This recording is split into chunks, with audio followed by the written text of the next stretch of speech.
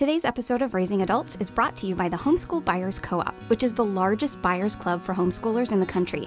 It's run by homeschoolers who have a love for family and a deep commitment to homeschooling. And what the Homeschool Buyers Co-op does is give families the purchasing power of school districts, which means that you get 10 to 90% off of curriculum. Plus, registration is free, and they have a ton of free resources available as well. They also have a Smart Points reward system, so the more you buy, the more you earn. And if you register for your free account with our referral code, which is ADULTS, ADULTS, you will get 5,000 Smart Points right away, which basically gives you $5 to spend on the site immediately. So register for your free account today and use our referral code ADULTS by going to homeschoolbuyersco-op.org. That's homeschoolbuyersco-op.org.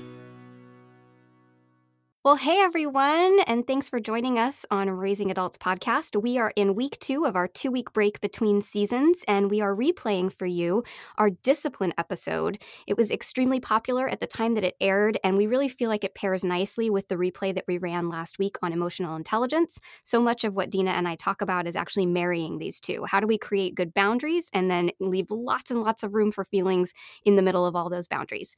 So we hope you enjoy the replay of today's episode, and we look forward to being back with you next week for the start of season 4. What happens when 2 parent coaches, one a Christian and the other an agnostic Jew, sit down to talk about parenting? They take their listeners from surviving to thriving. I'm Dina Thayer. And I'm Kira Dorian. Welcome to Raising Adults, a podcast brought to you by Future Focused Parenting. Welcome to Raising Adults. We are tackling a pretty big topic today. We're going to talk about setting boundaries with your children and even what happens if they do something that you've decided in your family is not okay and you need to discipline for it. So we're going to be addressing those pretty strategic issues that you'll have to think through, hopefully in advance, because if you're doing this on the fly, it doesn't go nearly as well. And I think we also run the risk as parents of then sometimes letting our own emotions win the day and parenting or disciplining from a place of our own frustration or anger, which is not great. So we wanted to make sure to talk about how to have a strong why and intention around boundaries and discipline, but also give some practical ideas of how that might look with several options because we know every family is different. Yep, absolutely. So I would like to begin, if I may, by repeating myself, because we talked in season 1 a little bit in one of the episodes about boundaries, but it wasn't a specific episode dedicated to boundaries or discipline. I can't remember what episode it was on, but we did talk about it. But I feel like I kind of want to go over that again in case people missed that episode or they're just dropping into this one.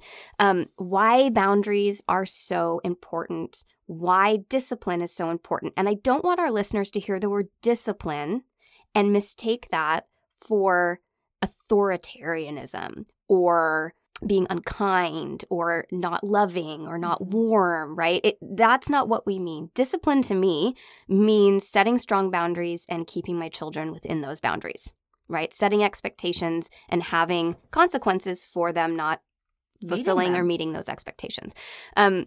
And the reason that boundaries are so important, and this is the part I'm going to repeat, so forgive me for listeners who've already heard me go on about this, but if you think about a baby in utero, they have very strong boundaries. They kick out their little elbow or their little foot, and they can literally feel where the edge is, and so they feel safe and held. Mom's got me. I'm safe. When they come into the world, one of the reasons that children are always testing boundaries is for that same reason. They're sticking their foot out. It's just not a foot, it's their sass or whatever it is, right? And they're checking to see, have you got me? Am I safe? And those boundaries are what make children feel safe. And so if you as a parent are wishy-washy and unpredictable, they don't feel as safe because in an emergency, they're not sure that they know what you're going to do. They're not sure that you've got them. Whereas if you're the kind of parent who is consistent and sets safe, strong boundaries, then they know that you've got them. Now, we've talked about this before in this episode, that setting strong boundaries to both of our minds also means giving a lot of room in the middle. So it's not setting strong boundaries and then setting more boundaries in the middle. It's you set a nice strong parameter, and then what happens within there is free and open and communicative and all of those things. So it is that, it's finding that balance that's really important. And that was certainly, for me, the why behind my discipline strategy was I wanted my kids to feel safe. I wanted them to feel like I had them. And I also wanted them to be successful in the world. And we are in a world that sets boundaries that we need to understand how to work within, that we are in a world that gives out consequences. And if we don't understand that life has natural consequences and we're not experiencing those natural consequences as we grow, I would be setting my children up for a fall. And I didn't want that. So that's my why. Well, and it's really true. You also haven't equipped them to deal with what they're going to come across. They will not know how to deal with it because they haven't been exposed to it. So giving children an opportunity to experience choices and the consequences of those choices in their home environment while they're young and even as they start to test those boundaries is so important because they're going to come across that in life. But here's what I really love that you said, because this dovetails with my why, is that for me, discipline was actually one of the biggest ways I say to my kids, I love you. And I think we can easily get the misconception, especially with the word discipline. I think it's a bit of a loaded word. It has some negative connotations, unfortunately, because self-discipline is actually a great thing to develop in your children, is that we can get this misunderstanding that it's mean or it's being unkind, or when you have a child acting out, you say, well, I don't really want to stop that behavior because they might think I'm not nice. It's actually one of the most loving things you can do for them. And I love that you describe that safety. So it really is essentially just like putting some scaffolding around them so that they're safe and making sure that when they test the scaffolding, it doesn't fall down. Yep. That's a good way to love your children. It's not being mean. So for me, that was my big why, is I want to tell you I love you in all things, including when you test things or when you go outside the bounds of what's okay, that I bring you lovingly back in. And so that was a huge thing. My kids, they might still remember this, actually. I'll have to ask them. But I used to even talk to them about the safe bubble. And so that when they did something wrong, they were outside their safe bubble. And we did use faith terminology for this, but if you like the analogy, you certainly wouldn't have to. Safe bubble is enough in itself. But we did talk about, oh, we're outside of what God wants for us, so I got to bring you back in there with your consequence. And they would even say that back to me. Oh, I think I went outside of my safe bubble. And so there was language for them to grab onto as well, but it was communicating love and safety. It isn't about being a stinker, because I do think parents can misuse their position in their kids' lives, and that's unfortunate. That's not what we're talking about. Right. Yeah. There's a balance to be had, right? So we don't want to swing so far into love and compassion that we're not setting good, strong, safe boundaries, but we don't want to set so many boundaries that we're not showing love and compassion. Absolutely. And I think that is key to doing this well, is that balance. Yeah. They have to know it's coming from a place of love. Oh, it's because mommy cares about me that she's going to make sure I don't do this thing over here that isn't good for me. Mm-hmm. And that's an important thing to communicate too. That was a big piece of my why, is that as I love you enough to not let you do that thing that would make you grow up to be a stinker. I want you to grow up to be a great, fully functioning, kind, compassionate, responsible adult, not someone who's just out for their own gain and isn't considering others. So that's loving them well to make sure they stay in those boundaries. And I feel like of almost all the topics we have covered in our podcasts, this is one of the ones that has the biggest, what's the word I'm looking for? Like the biggest likelihood. Potential. Thank you. It has the biggest potential for parents to feel like, I am not getting to do what's easiest. I am having to do what's best. Discipline is fucking hard. If ever there was a time to use the F-bomb, it is on this topic. Discipline is hard. And it is definitely those times where you're thinking to yourself, oh my gosh, it would be so much easier for me to just let this go. Oh my goodness, it would be so much, you know what, just eat the candy that I told you not to have. Just go ahead. But it is the most likely to undermine everything that you as a parent are working towards. Those moments, I think, are definitive. So it's the hardest and also the most important. And I couldn't agree more. And the other thing that's hard about discipline is consistency. Yes. So once you've decided whatever it is, and we'll get into more nuts and bolts in a minute, I'm sure. But once you've decided whatever that consequence is, then doing it over and over. I remember going through a season where I felt like all I did all day was tell Sienna not to touch the coasters on our coffee table. I mean, that is so dumb, but that is literally, that felt like that was my life. Mm-hmm. That's all it was. It consists of saying the same thing over and over and wondering why I feel like a broken record. But consistency is what matters, because it's, again, sending the message, I've got you, I've got you, I've got you. Yep. Oh, that line, it's still there. Right. It's still there. Well, and here's the thing, like, I don't know why you didn't want her to touch the coasters, but it's sort of irrelevant, because I think sometimes what happens is you end up saying no to something small, like coasters, like, please don't touch the coasters. And then you sort of have to hang on to this thing because you're not just teaching them about coasters anymore. Absolutely At a certain not. point, it's like, and I'm actually teaching you that when I say no, I mean no. So I'm going to hang on for dear life to this coaster thing, which really at a certain point, I don't know for you, but for me, like at a certain point, I've had things where I'm like, I actually don't care enough about this particular topic anymore, but I care enough about them, especially when they were small, learning when mommy says this, she means this. End of story. Mm-hmm. And that's where it is important. And because I mentioned that funny example, I am going to say there was a reason. It was because many of you have probably heard of house proofing or baby proofing. I did the opposite, and I house proofed my children. So instead of baby proofing my house, we didn't do locks or gates or whatever. But I wanted to be able to bring them to other people's homes and know they weren't going to knock things over, break them. So we trained at home for them to be able to function at other people's homes. So I knew I could say a quick don't touch and they wouldn't. Right. So it did have a larger connotation, but yeah, that probably sounded really funny. No, but still, it doesn't matter. It actually doesn't matter whether it was silly or not. When they are small, what you're teaching is, I mean what I say. Well, and isn't that an important loving lesson too? Yeah, because when I say I love you, I also mean I love you. I also mean that. Mhm. Yes. Mm-hmm. Good point, Dina Thayer. Good point. Yep.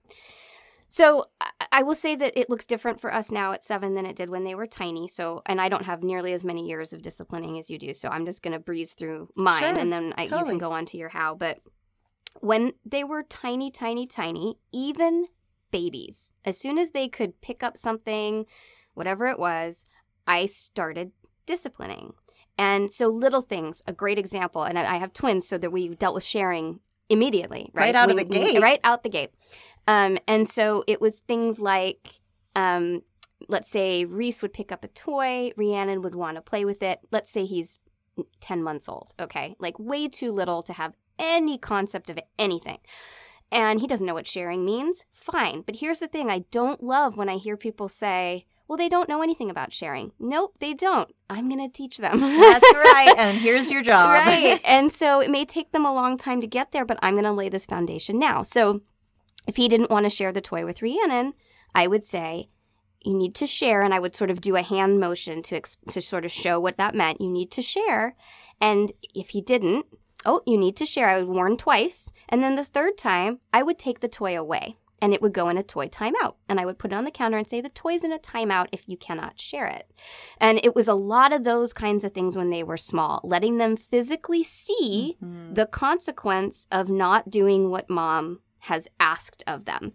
I remember as a result of this, I went to see my friend Will ran a big event center at the time that my kids were small. And we went to go see him. And the kids wanted to run over this like massive long hallway. And I asked Will, is it okay if they run? And he said, yeah, sure. And so they started running and I said, okay, stop. And they were like 18 months old and they both stopped. And he was like, how did you get your kids to do that? But the way I got my kids to do that was over those 18 months, they had learned if you don't follow what I'm asking, then we can't do that thing anymore. And that's sucked. I mean, it's so hard the number of times we had to leave somewhere, or I felt like, oh, you're only so small. Like, I hate that I'm taking that toy away. But as a result, my kids picked this stuff up really quickly because it was so consistent. And it was always with love. I never yelled. I was never angry or upset with them. It was just, oh, there's a natural consequence. I mean what I say. I need you to pick that up. If you don't pick that up, then I'm afraid I'm going to have to take it away. Right? That kind of thing. Absolutely. Yeah. And I love a couple things there. One is the starting so young, because really, as soon as they can do something undesirable, we can start redirecting. And of course, gently and in love, but as soon as it happens, rather than waiting. Because here's a little truth nugget. Sometimes when a child is doing something wrong and they're little, it's actually kind of cute. But what's cute at 2 is not so cute at 4 and becomes really stinkery by 8. And let me tell you, you don't even want to deal with it as a teenager. So it's way better to start laying this foundation early as soon as they're testing those boundaries so that you don't have something that looked cute a few years ago and suddenly is really undesirable behavior and you're pretty late to the game to change it. Right. And then as the kids have gotten older, our focus has really been on finding the most natural consequence. So, when they were tiny, they didn't understand the word consequence. I would use it, but of course they didn't understand what that meant. Once they got old enough that we could say, I'm afraid that if you do that again, we're going to have a consequence. Now, for my kids, they're a lot like me when I was little. Oftentimes, that's enough to get the behavior to stop because they don't like consequences. But I think we've talked about this in other episodes. Most of the time, the consequences in our home are the loss of a privilege. A lot of the things that they get to do day to day, in my opinion, is a privilege. Your television time is a privilege. Your time with your friends is a privilege. Going out for dinner is a privilege, right? My job is to feed you and love you and protect you, and pretty much everything else is a privilege. So oftentimes, if we do have to dole something out, we are giving a natural consequence. So I'll give you a great example, and I'm not going to lie, I actually got this from our mutual friend, Yetta. When the kids were 2, one of my children, I will not out them, one of my children threw a massive 2-year-old tantrum. I think they were 2.5, and pulled down their bookcase. Managed to pull down a bookcase, books all over the floor, toys everywhere. I mean, just massive destruction. Wow. And I called Yetta and I was like, Yetta, I don't know what to do. And she said, well, it sounds to me like if they can't value their things, they don't get their things. And I was like, yes. And so we took all of the toys and all of the books and moved them outside of the bedroom into boxes. And slowly but surely, as this child showed us that they could value their things, they earned all of their things back. Let me tell you, this child has never, ever, ever done that again. And that was hard. And again, it was done with love. I didn't freak out. I didn't yell and scream.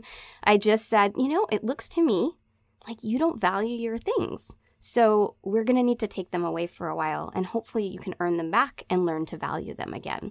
And as hard as that is as a parent, right, I felt like a total a-hole, not nice, right?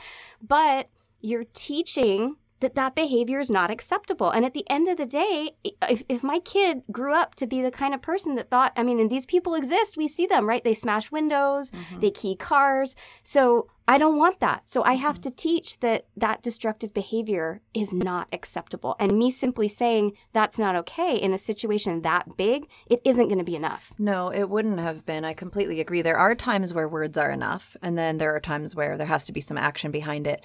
And a really important thing that you touched on, and I want to flesh out, is that we've talked a little bit about this. When you say it, you mean it. And you said that for your kids, often saying there's going to be a consequence is enough. And that's because they've learned that you mean it. And because if they I've gone do it, through with the consequence. Right. I'm You not followed just through. So empty threats are really something we would say to avoid. If you say there is going to be a consequence, and believe me, I'm all for a warning. I think coming out of the blue with a consequence really isn't fair to the child. And also, it's skipping the teaching component. There's a teaching component here when something is going wrong. We want to tell them, hey, here's why that's not okay. And if it happens again, here's what's going to happen. So they deserve that warning for the teaching piece. But then if you say something is going to happen, it has to.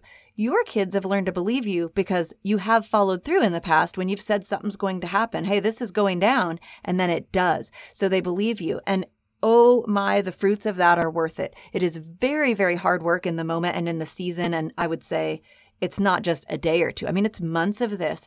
But then when you're able to say, hey, if this happens again, here's what I'm going to need to do. And they believe you enough to make a course correction.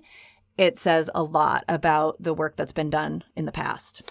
Well, and I totally agree. And what I want to add is the flip side to this. So the other thing that I have been doing since they were small is positively reinforcing the good behavior. I didn't want the only thing that they heard me do be disciplining them. Mm-hmm. So when I noticed that they were listening, I would say, great listening. If they did what I said, great listening. Gosh, you guys are such good listeners. From 9 months old, I was doing this. They didn't know what I meant, but over the time, they learned that when they were doing something right, I was going to tell them. And so I think that that balance is really important, so that they're not just hearing you criticize or correct, they're also hearing you positively reinforce, and that helps them figure out, am I doing what is within expectations or not? Because if mom's telling me I'm doing it, okay, then I know that I can keep behaving like this because this is good. And then if mom's saying I shouldn't be, well, then that probably means I shouldn't be, because she's usually really good at telling me when I'm doing what I should be doing. Does that make sense? Oh, absolutely. It makes perfect sense. And the other thing I think that is important here, even just kind of as a tip that goes along with what you just said, is also when you're asking for a certain behavior to phrase it positively. So whenever I could, I avoided things like don't run. I would say use your walking feet. So saying what I want to see rather than stop doing what I don't want to see. And whenever I could, I did that. When I did need to say a no, and here's another tip I have loved, and I adopted this and love it, love it, love it, is I really am careful to save my no. I did not say no very much. I used the actual, like I said, I spent all this time teaching Sienna don't touch, and I would even sign to her about don't touch and things like that, so that it was specific to what was happening. Because if she were ever to run out in the street or reach for a hot stove, I wanted to know that if all that came out was no, she would stop dead in her tracks. Or he, in the case of my son. So I really was careful with no. I see a lot of parents who kind of use no as the blanket for everything, and it's not really providing a lot of specific instruction to the child. And then I think the no loses its value. They get somewhat desensitized to it, and they could say it at a time where they really mean it. There's maybe something dangerous, and the parent says no, and the kid's like, I hear that all the time. I'm not going to stop. Yeah, that's really smart. I always said no, thank you. In this really nice, like, oh, no, thank you. So that the same thing, if I screamed it was going to jolt them. But I usually then jumped to whatever it was that I wanted them to do. Oh, no, thank you. Shoes go in the shoe drawer, or whatever the thing was that I was correcting. But I think, yeah, the positive, asking in a positive way, again, so that they don't feel like they're messing up or they're learning. And I say that to my kids all the time, like, you're still learning. And even when I'm doling out a consequence, I'll be like, guys, it's okay. You're still learning. I have to give you a consequence because that's part of how you're going to learn. But I love you no matter what. You're still learning. I'm still learning. We all make mistakes. In fact, I just did one of those little quizzes with my kids that you can do where you ask them questions and you write down their answer. And one of them was, what's something I say all the time? And Reese's answer was, you can't get through life without making mistakes. And we've even talked about that on the podcast. Yeah, exactly. So that was really, the balance of the two was really important to me. And then the thing that I'm finding myself doing a lot now, because my kids are older, and over the years, they have proven to me to be great kids who tend to do the right thing, want to actively do the right thing.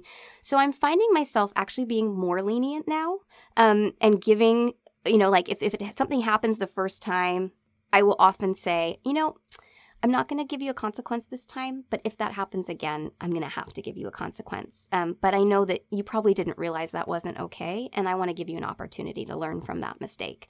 And that's been really helpful too, I think, because they're seeing me recognize they've earned the right to have a little more leeway. But in those early years, there was just no wiggle room. I didn't feel like there could be any wiggle room for me to lay this really strong foundation. Now I feel like we're reaping the benefits of that, because it's sort of like you talk about, that you can loosen and loosen and loosen with every year, because you loosen those boundaries because they are gaining more and more responsibility and have learned more and more as the years go on. Oh, absolutely. And that's how it should go. A really good way to think of it is almost like an upside down triangle. And if you think about it, in the beginning, you're at the bottom and there's a point that the kids don't have very much wiggle room, and it should go out as they get older. So as those legs of the triangle go out, they have increasing freedom. The interesting thing is that parents who try to grant too much freedom too soon often then have to kind of go backwards down the triangle, and that really cramps a kid's style, particularly if they're like a middle schooler. They will resent that. And so it's far better to start small and grant those privileges as you see the commensurate responsibility with it. And then you're not having to backtrack. And so what's great is you're starting to see some positive things in your children. You're saying, hey, the overall track record here is positive. I'm going to reward that. And yet it wasn't like they had all this freedom immediately when they were 2. So I do see parents sometimes getting that a little bit backwards. We also see that, I think, sometimes with the friend dynamic, trying to be your child's friend. If you try, I hope all of us will get to be our children's friend one day. I mean, I know that's certainly my goal, and I'm getting to move into some of that, which is very sweet. And it's a great reward for all the hard work earlier when I was exhausted. But trying to do that too soon, inverting that, I think sometimes can cause a parent to lose out on that privilege later. And then we don't have that special opportunity to be their friend when they're adults. Yeah, well, and I also think that, one of the things I say a lot to myself is it's not my job to be their friend. It's my job to be their mom. And it's okay if my kids don't like me sometimes. And that's hard for any parent because goodness knows we work so hard, all of us. I mean, almost every parent I know is doing the absolute best that they can and wants the absolute best for their little people. And so in those moments, it's like, I don't want to be the bad guy and I don't want to be disliked or hated, but I'm trying to keep that future focused mentality of, that's too bad for me. I didn't choose to be a parent to have a bestie. I chose to be a parent to raise a good human being that's going to contribute to the world. And in those moments, coming back to what I said earlier, as hard as it is keeping that mindset of this is really, really hard right now, but I have to do it. Short-term pain, long-term gain. Huge long-term gain. And when you start to see that, and look, your children are only 7 and you're already seeing it. So it really, in the grand scheme of life, yes, when you're in the trenches, it feels like forever. But if you can step back even for a moment and get that big picture, which is what being future focused is about, is being able to think long term and big picture, really it's a few years in a long season of parenting that will have and pay huge dividends. So it's very much worth it. And one other thing, because we don't do it very often, I'm going to say something that will risk ruffling some feathers, which is I would just encourage, kind of challenge you to think through as a parent, if you ever say the sentence, insert your child's name here, won't let me, ... Oh, yeah. Please challenge that mentality, because if you are the parent and you're setting up these lovely and loving boundaries, it really isn't about whether they'll let you, because now you've reversed it, right? Now somehow they've become the boss. Yeah. And I know, especially because I work with a lot of newer families, I hear a lot of things like, well, they won't let me put them down, or they won't let me have them sleep without holding them.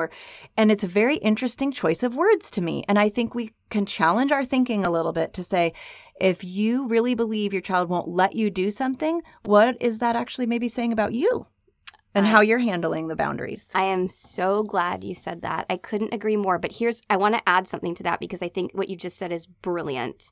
And I think that the key to that is honoring and hearing what your children have to say, right? Even your baby. Mm-hmm.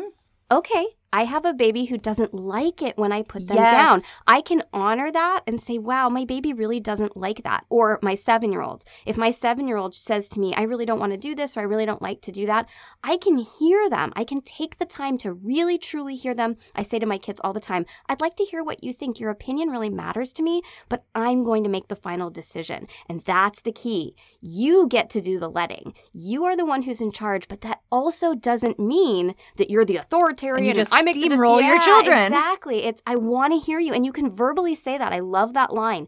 I really want to hear your thoughts. Your opinion really matters to me, but I want you to know that I'm going to make the final decision. Mm-hmm. Oh, it's huge. And I still say something similar to that to my teenagers. Like, you have a voice here, but until you move out and you're on your own, I have the final say on some of these bigger things in your world. And so it is about that balance. And I also want to say with that, while I do encourage challenging that kind of thinking and even the words you use about letting and all of that, this particular episode, I want to say it's really important to me, and I think you would agree, that our goal here is not to perpetuate any kind of parenting guilt. We have to have grace for ourselves. This stuff is really, really hard. And to do it the same day after day, and to have that consistency and to have that follow through is not easy. And we're not here to buy into making parents feel yucky. What we're here to do is encourage you, give you some practical tips and ideas, and say, actually, you can do it. It really can be done. And if there are areas, though, that you know, hey, that's not a strength for me, we encourage you to look at those. Take a look, see what maybe you could change. Are there tweaks or course corrections you can make? But really, the excellence comes from diligence over time. It's not just one thing. It's going to happen over time. So be kind to yourself. Have grace when you take a step back or slip backwards. Oh, it's 2 steps forward, 1 step back. I did that thing again. Or I disciplined in anger. Or Which, can we just both be honest and say we've done that? Who has not done that? I have totally done that. Yes. I'm raising 2 hands. 2 hands. Yeah. Absolutely. And regretted it, but it no one is immune. So don't sit here and think, that, oh gosh, I've done that. So have we. Because here's the truth. As much as you love your kids, they also have a unique ability to hack you off like almost nobody else. They are going to push buttons you didn't even know you had. You're like, oh, I didn't even know I had that button. And you pushed it. Yep. So, hard. Yeah. No, I'm so glad you said that. I think that's just beautiful and well put. I'm curious because you have teenagers, and I want to wrap up here, but if we have listeners that don't have little ones, right? So their triangle is inverted. And so what can they do? What can you do? You mean if you've actually found yourself had to go backwards, yeah, rein it in, and they're they're upset listening about it? And they're like, oh, I should do that. But my kids are 10. Yeah. What do you think? Yeah. If you feel like you're late to the game, I think the great thing about having older kids is you can tell them that. You can say, there's some things I've been doing, or maybe in this case, things I haven't been doing that I should have. And I need to let you know some things are going to look different around here. And then you have to weather, right, the hardship. They're going to have some feelings about that. For a while. And that's the thing. It's the short-term pain, long-term gain, right? So you got to pull yourself up by your bootstraps and be like, the next month is going to stink. But hopefully the years thereafter are going to be better. And I'm really glad you said this near the end, because this actually goes with my closing thought. I think most of our listeners have heard that my goal is actually that my kids don't have rules by the time they're 16. And that is now my goal too. I have stolen your goal. Come on in, join the goal. And so I already have one past that age. And so it becomes really different when she has a misstep. Because I'm not able to just rest on, the thing on the fridge says, we don't have that anymore. But your influence is still very powerful here. And so that's what I love, is because she's had strong scaffolding around her, even though the scaffolding is starting to come off, I can still say, that didn't really work well for me. And you can appeal to other things. So keep that in mind, that it's a courtesy thing as well. When you live in a home with people, I'm able to appeal to that. Oh, that's a courtesy to let me know where you are so that I don't worry. So the next time you ask to do something, I'm not going to be able to say yes to that. Not because of a rule. It's the rule. No, it's, hey, that really wasn't courteous. So you can appeal to other things, and remember your ability as you move slowly from parent to friend. There's this beautiful in between that's kind of like a coach. You can coach them along, you come alongside, but you still have a measure of influence. And I would encourage people to go ahead and utilize that. It's there to help them become great young adults. And this goes with my closing thought, which is, and I'm sure people have heard this little phrase before, but it's that rules without relationship equals rebellion. And we talked in our last episode about family time and the importance of spending time together and enjoying each other. You have to have the relationship for them to even want to respect the rules, or you are going to find that you will have a child or a teen who really butts up against that because they're looking at you and saying, we don't have a relationship that allows you to speak like this into my life. So just keep that in mind. Rules without relationship equals rebellion. Build the relationship so that you have that ability to enforce the rules. Love it. Love it. Well, thanks for being with us today. As always, if you have questions or you want to write in, you can email us info@futurefocusedparenting.com. On our website, you can also sign up for the attribute of the month. The attribute this month is kindness. And if you want to follow us on Facebook or Instagram, our handle is @RaisingAdultsPodcast. And last but not least, if you haven't rated and reviewed the podcast, please do. We love seeing those, and we're grateful for every single one of them. Raising Adults is produced by Kira Dorian and Dina Thayer and recorded in my laundry room. Music by Seattle band Hannah Lee. Thanks for listening.